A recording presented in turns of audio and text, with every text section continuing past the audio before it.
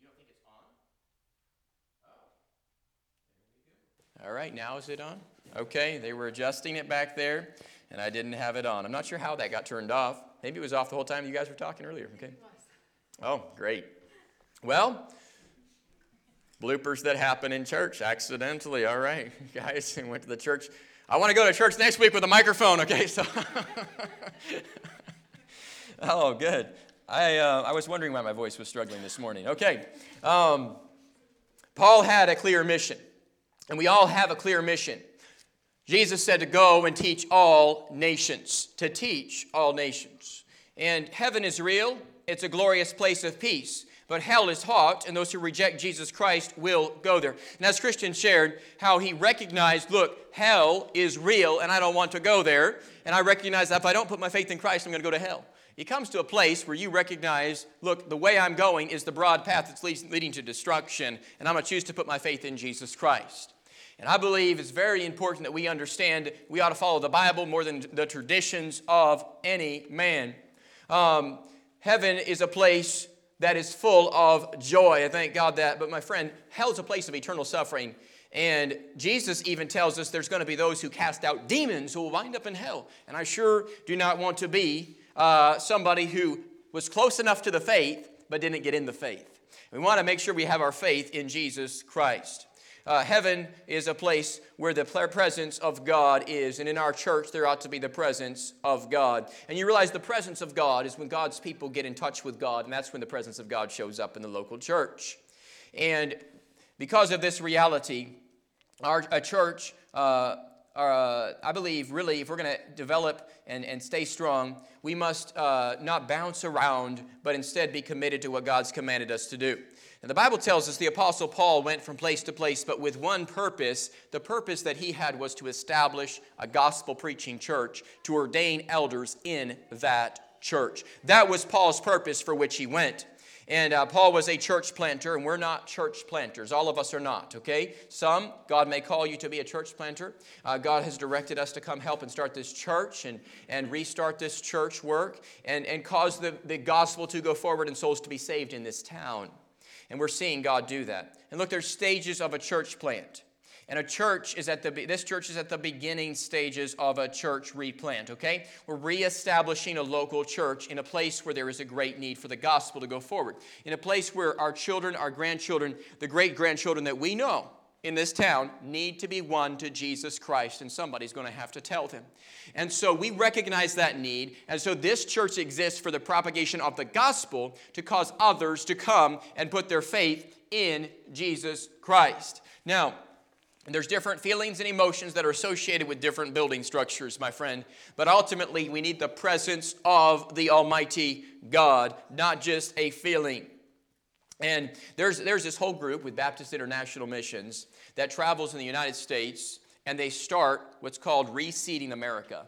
And they're sending pastors into towns where the churches have died out to start a new church. To start a church where all the churches are boarded up and closed. And there is a great need, if you just take a little drive up to a town very close to us, right? In Poultney, those church houses, most of them are sold as houses now, and people live in them. If you take a drive just a little bit over here to Middle Granville, the church houses, one of them is now made into some sort of an art gallery owned by an effeminate individual. The other one has, the Catholic one, has an individual, and this is crazy, but a woman living there, and she said her boyfriend was not comfortable coming over and sleeping with her in that house because they're sleeping literally on the platform of the church. And he felt a little nervous about that. Doing those types of things in the house of God. But what used to be a place of worship. But the Catholic Church is now used as a house. It's a sad thing when a place where that used to represent the Word of God is now basically a home. And we want to have a place where the gospel goes forward. We have a wonderful opportunity to follow the Bible and build a church that will be a bright lighthouse on this corner. You know, when you think, this is what encourages my faith. When you think about in the book of Acts, they go to towns and there's just synagogues where they're teaching false religion, where they're teaching false faith, where they're teaching a works-based religion. They did not believe that Jesus was the way. And they were trusting in their good deeds, these Pharisees, to get them to heaven. They were not trusting in faith in Christ. And you see, Paul comes in. They got religion, but they don't have a relationship with Christ. And he establishes local New Testament churches. And I thank God for Paul and the vision he had. And when I see Paul and what he did, it encourages my heart that God wants to do it again.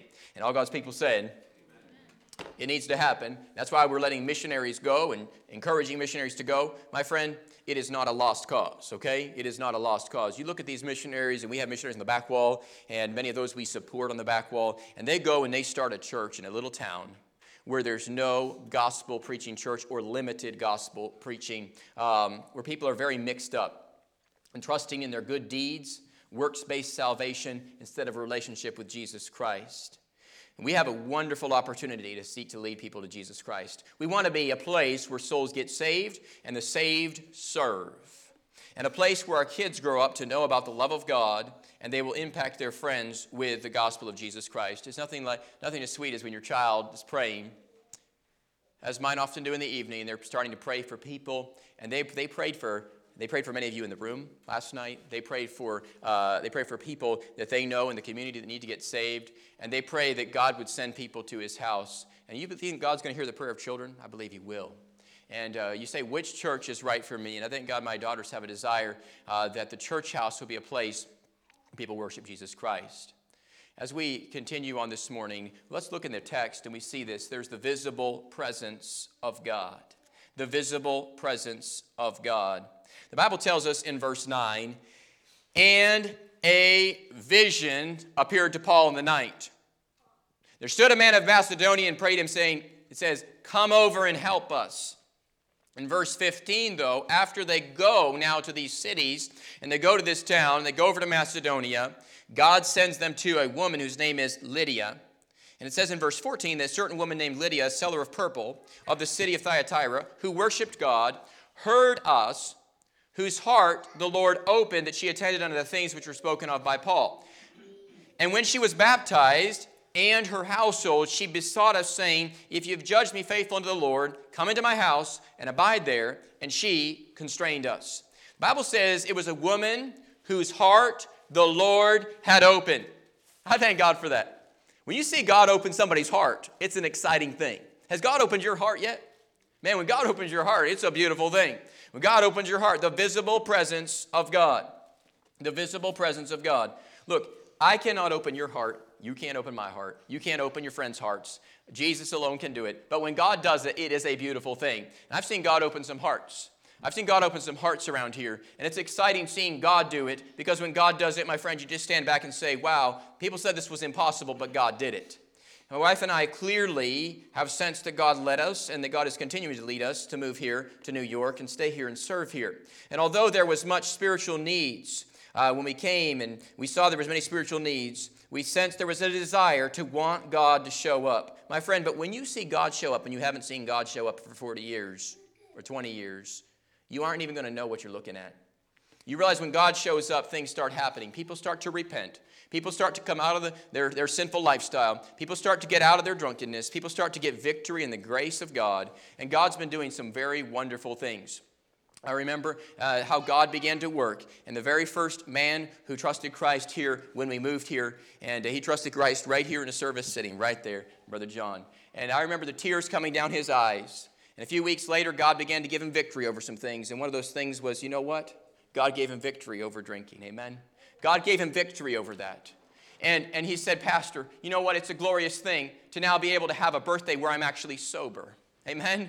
As a Christian, now I know Christ. Now I can lead other people to Jesus Christ. And in his workplace, trying to lead other people to Christ, you pray for him. God encourages his heart. And I thank God for how he has been faithful and been an encouragement. And God's been working in his life. And he's been discipled here. And he's growing here. And he's been able to preach and help and serve. And he's doing a wonderful job doing that. And then John was there at his workplace at the gym back then. And John invited this family right here.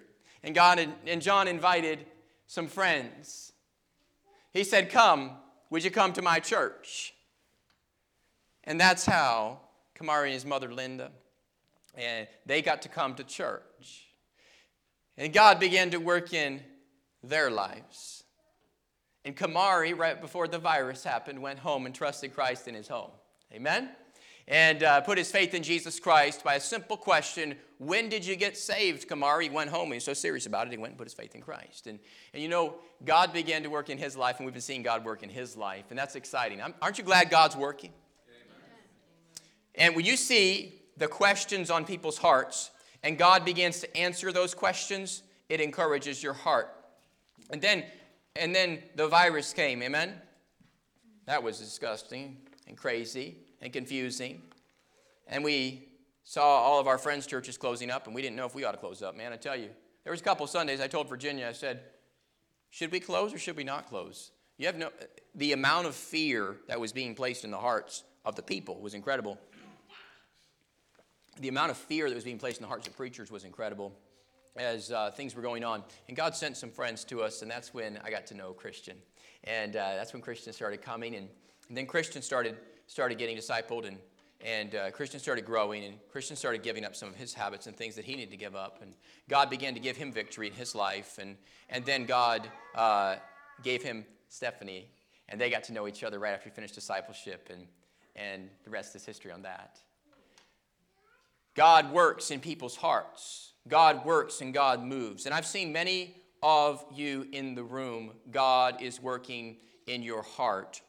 Even recently, and I know God's stirring Jen's heart. And Jen, it's such an encouragement to see you back in the house of God. And God's stirring her heart.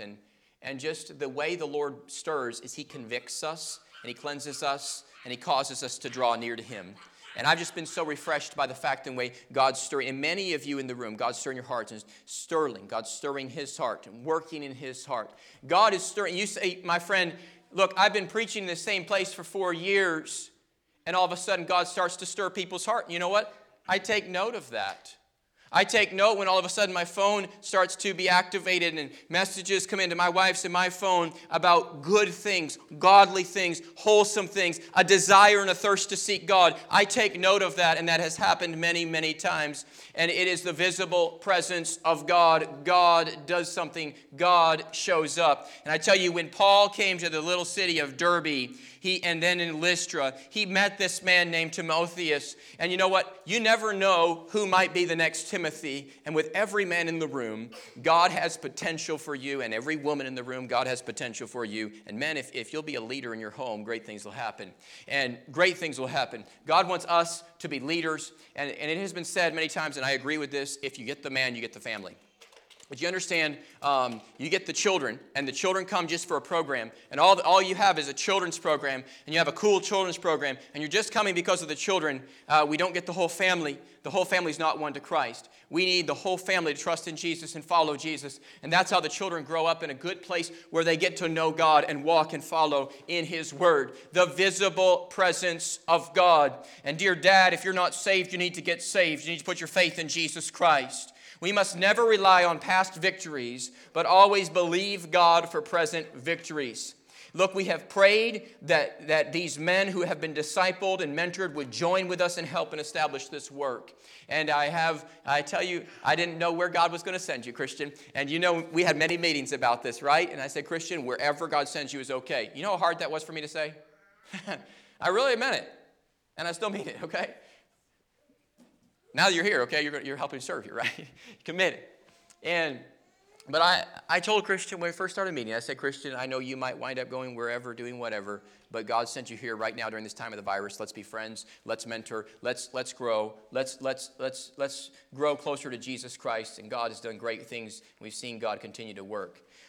We're constantly looking for Timothy. All right? And we're constantly looking for another Timothy. Because, look, the more men that are mentored and are discipled, the more chance the church has at being strong and growing. And I thank God each of these men are growing in different ways. And it's exciting seeing, and many of you other men growing too, okay? I'm not just singling out a few. These are the men that I've mentored and personally mentored. But many of you, God's working in your hearts. It's just really exciting to see that. This summer, we're going to do something we did last year. We're going to do it again. We're going to have a summer intern come. We're going to bring a young man this summer. And you pray for him. His name is David. Lord willing, he's going to sign on the dotted line this week about coming. And so pray for David. And David is a sophomore, and he's training for the ministry. And you know what? David is just seeking God and trying to find out the will of God in his life. And he called me up, and look, you understand when you're at Bible college, in a big, big Bible college, and you're willing to come to a little tiny church, he's never been to a tiny church this tiny, okay? And to him, it's really tiny. But to us, it's pretty big in this small town, okay? But to him, it's small. He said he hasn't really been a part of a church that's under 200. I said, do you know, David, the average church size in America is 75. Okay, that's the average. And you got mega churches, so that means the average is pretty small. And he's like, oh, okay. And so we had a great conversation this week, and we're excited about him coming and serving and being a part of our ministry for 12 weeks this summer. And so we're just gonna have a great time with him. It's going to be a time it's a time for me to invest in his life and for you to invest. And we're going to invest together, and we're going to serve together, and he's going to help us with our Vacation Bible School. We're going to work together as a team. It's a good way for him to be a part of a local church. And he said, I want to see what real ministry is all about and what it's like being in a small town. He said, because these big churches, you don't really get to serve in the same way, and it's all a big program. And he said, I want to see what it's like in a little town church. And you pray that he is able to come and everything works out. He has a few more details, but Lord willing, a young man, David, will come with us starting in May, and in the second week or third week of May. So I'm just so excited about these men wanting to grow and wanting to be strengthened in the Word of God. If you could have been with me and seen when some folks, when God began to work in their heart and see where God's moving them right now, it's the power of God's Word, because we can't do it. God did it. And that's the exciting thing about church, the visible presence of God. Often, though, we can see the visible presence of God and we can doubt it because of unbelief.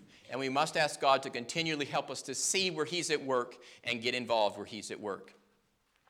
When we think of the visible presence of God, we must never rely on our past victories, but always believe God for present victories. Lord, would you work today? Lord, would you cause my neighbor who is hardened against the faith to come to faith in Christ? And there's people that we are mentoring right now, even virtually. They're not working right here in this town. We're having virtual meetings with people, and we're having meetings with people that don't even attend here yet, that are in the community, that are atheists, that are wanting to put their faith in Christ. When God's stirring an atheist's heart, my friend, that's an exciting thing. And we're having some meetings like that. You pray for my wife. God would give her strength. And she had about a 4-hour meeting with one of these women this week that's seeking to come to faith. And we want to pray that God continues to work and causes people to put their faith in Christ. We're believing God for present victories. You say, how can I serve? How can I help? You can pray that some of these souls will get saved and God will work in these families. That would be exciting. Amen? A confident submission to the Word of God. There's the visible presence of God, but then there's a submission to the Word of God. Look in verse 4. It says in Acts 16, and they went through the cities, and they delivered them decrees for to keep that were ordained of the apostles and elders were at Jerusalem. They did not have the written New Testament before their eyes yet. They just had the letters that they had received up to this point. But they had a submission to the Word of God. And you notice it says in our text, they delivered them decrees for to keep. There was structure, and it says they were ordained of the elders which were in Jerusalem. This structure came from the elders who had prayed and who believed God and seen God work, and they were believing God to direct and believing God to guide. There was a submission to the Word of God. You know what I look for in our lives, in the life of any person who is going to help us here, who's going to serve, especially on the platform? A submission to the Word of God. That's it. That they bow down to God's Word. That if God's Word says it, they don't question it and try to explain it. There's a submission. There's a submission to the Word of God. Everyone who attends needs to see that we have a confident submission to the Word of God. And a church must not be simply established by the advice of our friends. It must be established by a sure foundation, the Word of God. Trends should not determine our platform. It must be clearly based on the Word of God. What we do, hey, if God's Word has commanded us to do it, we know that we ought to pray. We know that we ought to read the Word of God. We know that we ought to sing. The Bible tells us singing with a joyful song. These are things we know we ought to do. So when we come worship, we know we ought to pray, we ought to read the Word, and we know we ought to sing. These are things that we know we ought to do. And in regards to other things, the Bible clearly does command us of other behaviors and things that we ought to do. There's the partaking of the Lord's Supper, which we did last week. A great time together around the Word of God and around the remembering the bread and the body, remembering the body of the Lord that was broken, and the juice, remembering His blood that was shed. We did that last week. And we're going to, Lord willing, have a baptismal service coming up. That's also an ordinance of the local church. Other churches may add extra ordinances, but the Word of God really gives us those two biblical ordinances. And a huge part in being happy and content in your church is learning to be content. Godliness with contentment is great gain. Look at 1 Timothy chapter 6, if you would. 1 Timothy 6 and verse 6. 1 Timothy 6 and verse 6. Godliness with contentment is great gain. The Bible says, look back in verse 3 though. If any man teach otherwise, and look what it says, and consent not to wholesome words, even to the words of our Lord Jesus Christ, and to the doctrine which is according to godliness, he is proud, knowing nothing, but doting about questions and strifes of words, whither cometh envy, strife, and railings, and evil surmisings. He's saying they're getting into a lot of fighting over words, perverse disputings of men of corrupt minds, and destitute of the truth, supposing that gain is godliness. From such withdraw thyself. Verse 6, but godliness with contentment is great gain. He's saying, look, the church ought to be about seeking God, and there ought to be godliness with contentment. We're content if God is at work. We are content to follow Him. We're not going to trust the man. We're going to trust the Word of God. How do we know that God is leading us to be a part of a local church? Several things. And I'll tell you, the children are agreeing with me on this part. Amen? They're agreeing. The Word of God and prayer is guiding us. How do you know God's leading? The Word of God and prayer. The Word of God and prayer. It's a beautiful thing, the Word of God and prayer. I love the children. I love the noise. Keep them in here. I love it. I love it. Mine sang all last week in church. It's great. All right? I love having children in church. And I told everybody down at the Bible study this morning, when the children were running upstairs, I said, that is a beautiful sound. You don't want to have a church without that sound in it. If it is, it's a dead church, okay? So you need a church with children in it. It's a good thing. The Word of God and prayer is guiding us. Now, God always leads us closer to His presence. How do we know if it's God's will for us to be part of this local church? The Word of God and prayer is guiding us. And we met with Christian and Stephanie this week, and they just shared with us some things from the Word and some things from prayer that were guiding them. We demonstrate a respect towards our spiritual leaders on both sides. Look, if God's leading you to move from one church to the other church, there ought to be a spirit of respect to those who helped over here, going over here. Even if there's a disagreement, there ought to be respect on both sides, and we ought to demonstrate respect. If we can't demonstrate respect, just like if somebody goes through the pain and suffering of a divorce, if they're constantly speaking evil of the spouse who divorced them, they're not ready to get married to somebody else, because that marriage is going to be contaminated by the bitterness over here. And oftentimes people think maybe they're dating and they say, you know what, they'll hear somebody talking about their ex-boyfriend, their ex-girlfriend, speaking negatively, speaking ill of them. You wait, you're going to be next in line. And so there ought to be an attitude of respect on both sides. And when it comes to the church house, we ought to be very, very careful. Obviously, we need to speak of certain things with leadership, sure. But there ought to be respect on both sides. And that's when I'm encouraged, whenever there's a transition between churches, when somebody comes from one to the other, that they demonstrated respect on their way going out, and they demonstrated respect on their way coming in. If there's not that in place, keep in mind there is pride, there is contention, and there's a lack of submission to God's word, and we will never be happy in any place if we don't have contentment where we're at right now. And God can lead us, but God's going to lead us to go lead a soul to Christ. God's not going to lead us just because our preferences changed or because we wanted something easier. We have faith, so we demonstrate respect towards spiritual leaders on both sides. How do we know God's leading us to be part of this local church? We also see God at work. We can see it. We believe it. That's how you know God's leading you to a specific place. Also, we have the faith to believe God will keep working in the new church we're at. That's faith, okay? When you go to be a part of a church plant, Brother Gary Ellison, who spoke for us a few years ago, many of you have not met him yet. But he and I helped being a part of his ministry, and I got to watch him start churches. And I got to kind of just sit there and observe and help and just do some things with the youth, try to remove the burdens from him and serve with him. And Brother Gary, we would go to a little town, we go to a place, and he had a family, a big family. And so he has a family of 8, and they'd kind of fill up one side of the church. And there was a few others who went and helped. And we would start, and I remember the first week we started, there was 2 people in church. But I remember, now look, he was a very energetic individual, and I remember how just 6 months later there were 100 people in church. And I was shocked. Now 44 of those people I had personally invited to church and saw them come. Now I've not been able to see that happen again in one place. It happened in Georgia. I thought that was pretty cool, the one summer. It was an experience. Now look, you can't live on past victories.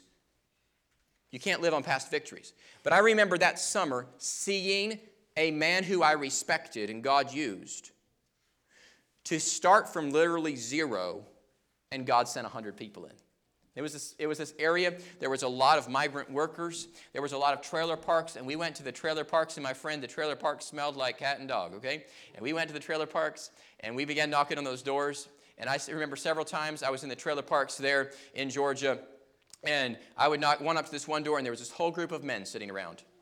And this whole group of Hispanic men, and I was just learning Spanish. And I was about Kamari's age, or actually I was Sterling's age. I was 19. And I'm standing up there, Sterling, I knock on the door. I get up there ready to knock on the door, and I see all these guys sitting around. And they were involved in things that Hispanic men like to do. Now, you don't know what Hispanic men like to do? They like to party, okay? And they were having a party going on right there. And they said, "Oh, you a preacher, man? Oh, you like the Bible?" They said this all in Spanish to me. They said, "Mira, amigo, mira." And they gave me one of their bottles, okay?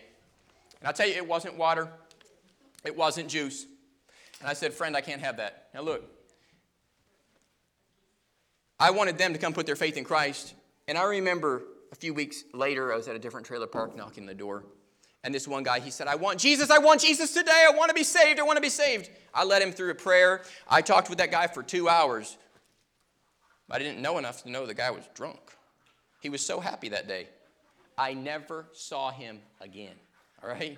I led him to Christ, but he was a transient. He would move from place to place. Look, I saw the Word of God work. My friend, how do we know that God is working? I saw God work through Brother Ellison, and it encouraged my faith that, you know what, wherever God sends me, whatever God does, I can see God work, and I can see God give men deliverance. And I was believing God, you know what, God's going to give men deliverance. And it's been exciting to see God give some men deliverance in the house. It's been so exciting to see God give deliverance. We have faith to believe God will keep working in this church. And if you have faith to believe God's going to keep working in this church, would you say amen? If you want to have faith, you can say amen too, okay? We trust that God is guiding the leader, all right? For me, that was just trusting God was leading Brother Ellison where I was at. We're ready to commit. We're ready to commit. How long halt you between 2 opinions? Look, if God's at work, jump in while he's at work. Don't wait, all right? How do we know? We're ready to commit. How long halt you between 2 opinions? I'm just not sure, I'm not sure. Don't let your feelings make your decision. Follow faith in Christ. And look, we also, another way that we know that God's leading us is we're growing in the place he has sent us. You say, well, how do I grow? How long can I grow? You ought to bloom where you're planted. As I was describing a discipleship to one of our men, I said, look, when you're growing, this is the goal of discipleship. We're going to give you the Word of God so that the spiritual desires that are in your heart get planted in fertile soil in the Word of God and fruit starts to grow. Simply, I'm giving you fertilizer so that God's Word can grow in your heart. And hopefully, we see His Word start to grow. That's an evidence of the Spirit of God. The Word begins to grow in your heart. There's faith, and now you have in your heart seeds of faith that grow trees of faith. And now there's a garden, a spiritual garden in your heart. And when you're dealing with discouragement, over here there's some spiritual joy that's coming up because the Spirit of God's in your life. And the goal of the Word of God is that it comes into our heart and that we do not allow just trends or some habits to dictate what we do in the house of God, but instead that in the house of God we clearly allow for a confident submission to the Word of God. People often ask and they'll say, what what is the most important thing in a church? And I believe the most important thing is that the Word of God is predominant, and the Word of God is preeminent. And it's a place where souls will be saved. You ought to ask yourself when you go to a church, is this a place where souls are going to be saved? Is this a place where souls are being saved?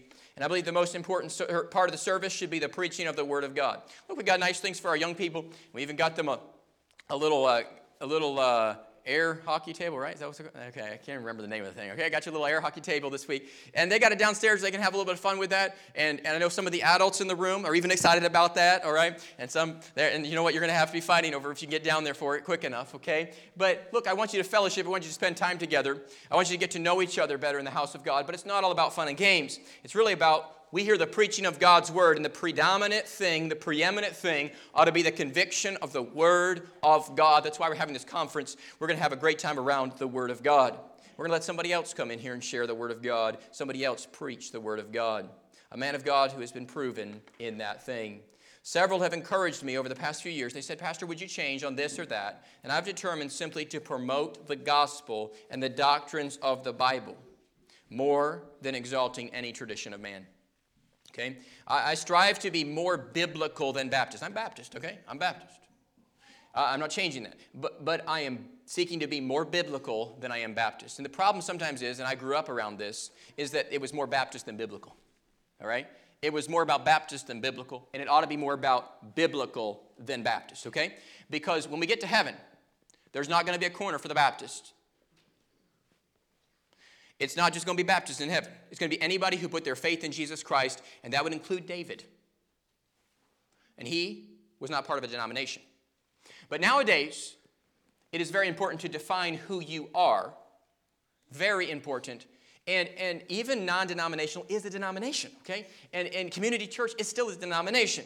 And every church carries with it a reputation or an identification. And so we ought to see what lines up with the Word of God. Now, if there's something that the Word of God teaches that Baptist doctrine disagrees with, then it would be very important that we follow the Word of God. To this point in my life, I have not found anything that I would say disagrees with the Word of God. If it did, I would not be Baptist, okay? I love the heritage of our Baptist forefathers. I respect how in the early 1500s and early 1600s, they stirred up for the Bible over the traditions of men.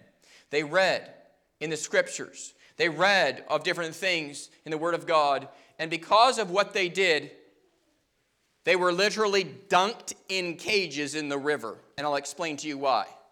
The Baptists were literally, they were called Anabaptists at first. They were literally dunked in the river and killed in a cage. The reason why is because they left the state church. The state church taught infant baptism at birth. They rejected that teaching because they saw in the Bible that they were always baptized as adults. They never saw an infant being baptized.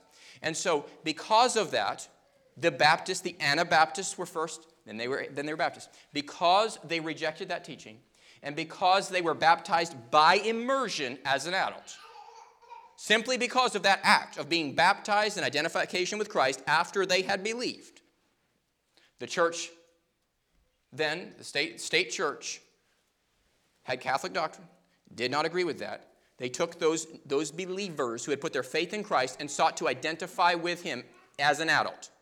They took them and dunked them in the river, in the cage, until they were dead. And those cages you can actually see in some of the churches if you go over and travel in England. And because of that heritage, I realize there are people who died for the faith. And I want to be very careful before I make changes. A lot of young men who are my age are quickly changing from this and that. I understand there is a heritage of standing true and really even being willing. Look, if you're willing to be drowned for your faith simply because you hold to it, I thank God for them being willing to be drowned for their faith. And because of that, many, many people were saved out of that Anglican background. I will continue to lead our church to be gracious, kind, biblical, and truthful in our manner of worship and living. We're going to strive to walk in love toward others who believe in and follow the faith taught in the Word of God. And look, I recognize God has used men from various denominations throughout history. And you ought to be able to recognize that. Jonathan Edwards, who I highly respect, was not a Baptist. But God used him. You understand God uses different people throughout history. And so we don't want to be stuck up on a specific denomination, hold that above the Word of God. But in heaven, when those denominations will cease to exist, we must recognize, so here on earth, we must understand that a denomination is like an umbrella. Okay? Folks who stand under the umbrella recognize the umbrella as protecting them from the rain. And look, there's going to be doctrines that will come against the church. And these doctrines, we must have some core of beliefs, a tenet core of beliefs, and we must have that core of beliefs obvious and apparent, and so that when you're standing under this umbrella, you're recognizing this is the tenet and core of beliefs. Today in different church groups, you will see there's some churches who promote sodomy, open sodomy, right? And it's in their core of beliefs. And there's other churches who promote the idea, the concept of maybe women pastors, and you got to understand what the Bible teaches and what you believe, and need to follow the Word of God. And there's other churches who may teach that you can speak in tongues, and you say, well, can we speak in tongues? Can we not? And the Bible says they were temporary sign gifts. And today you may go to a conference, you may go to a meeting, and have people speaking in tongues. But I encourage you to check out what they're doing, because often they've recited and they've memorized what they're doing. And they're just quoting a bunch of gibberish that they memorized in their Pentecostal services. You must be very careful that it actually be the Spirit of God, not just somebody's memorized rote saying. And oftentimes, also along with that, it is taught that if you do not speak in tongues, you're not going to heaven, which we would all, I think, disagree with, okay? And so you must be very careful that the doctrine that you get mixed up in does not lead you into a viewpoint that takes you away from the Word of God, because salvation in the Word of God is by faith in Christ alone. And so although I have Pentecostal friends, right? I have friends from various denominations, and I have friends who may speak in tongues, but they believe that Jesus Christ is the only way. Okay, I have friends like that. I have acquaintances like that. And look, they're entitled to believe their own opinion, but I want to follow the Word of God. And so because of that, we do have denominations that clearly identify this is what we believe, this is what we teach. We want to follow the Word of God. We understand the Word of God must be first place, and with biblical reverence and worship in place, we want to lead in worship that is demonstrating a respect for the holiness of God. And reverence invites the presence of God. You see in the Old Testament, they fell down and worshiped before God. And I want to remind you of something that I preached on just a few weeks ago about Jesus was a friend of sinners. I want to challenge all of us to be a friend of sinners this week. And think about this. People want hope. And when we're seeking to lead others to Jesus Christ, people want hope. And as Paul went to different towns and different villages, as we saw in Acts 16, people want hope. I want to remind you of these truths. People also, we need to understand, change is usually a long process. Now, we saw this morning downstairs, the maniac of Gadara met Jesus, he was instantly changed. But oftentimes with folks, change is a long process because there's ideologies that we think are biblical that need to be erased from our mind. Next, we often resist growth. That's even demonstrated in nature with plants. They resist growth often, all right? Fourth, people quickly return to their old habits. And so we want to love the sinner. When you love the sinner, recognize there's going to be temptation to go back to the old habits. Those who consider themselves spiritual often backslide the furthest. And we want to walk close to God. I'm not more spiritual than somebody else, okay? It's not about a spirituality contest. It's about becoming like Jesus Christ. So we want to make sure that we don't consider ourselves more spiritual because we could fall further than others, and Scripture clearly supports this. Let him that thinketh he standeth take heed lest he fall. The sharp tongue has few friends. Be careful about that. Don't give up, and you will earn trust. I challenge each of us with that. Don't give up. God's going to work. God will help you earn trust. And the critic has a sad end. Don't be the one who criticizes everything. We want to trust God and believe him. And those who learn to love have joy and a smile to go with it. I tell you, Paul learned to love. Paul learned to work. And even in our text in Acts, Paul had a disagreement in the chapter earlier. But he left out of that disagreement with his fellow coworker. He left with joy and a spirit of the power of God in his life. And God used him to go meet Timothy. And God used him to go meet Lydia. And people got saved. If you, no matter what you got going on in your life, You ask God to give you joy. If you know Christ, ask Him to give you peace. And ask the Lord to give you a smile. And God will give you the strength to minister and help sinners come to faith in Christ. Which church should I be a part of? You want to be a part of a church where God is at work.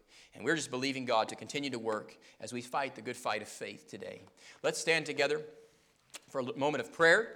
As we stand, we're just going to take a few moments to seek the Lord, ask God to renew our hearts. And maybe you're here today and you maybe have never put your faith in Jesus Christ, and you need to do that. Or maybe you have put your faith in Christ and God's just working on your heart, and He's just asking, maybe leading you today to pray for somebody that needs to be saved, or maybe even to pray about joining with and being a part of this local church. And if that's what God's leading your heart and God's directing you, you just do whatever God leads you to do during this time of invitation. So as we all are standing, we're just going to take a moment with our heads bowed. We're just going to ask God to meet with us right now and speak to us and direct us as the piano begins to play in just a moment. And Lord, I pray that you would help us to have a heart that seeks you and follows you, trusts in you.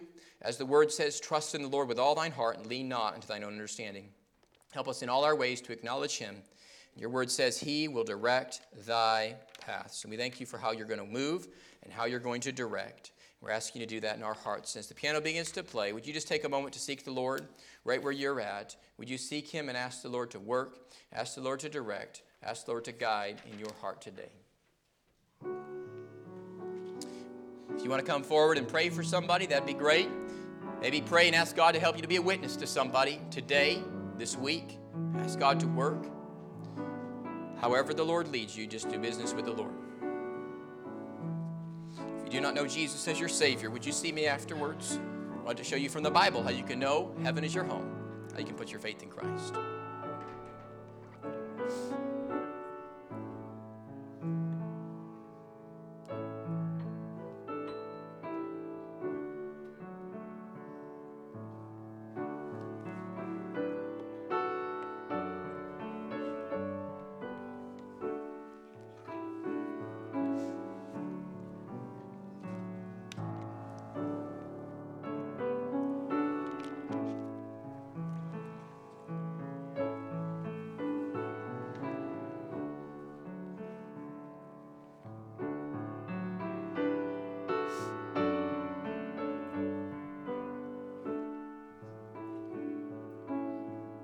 Lord, I pray that be true in our hearts. I surrender all. May we surrender everything to you and trust you and allow you to lead and guide us in the way that we should go.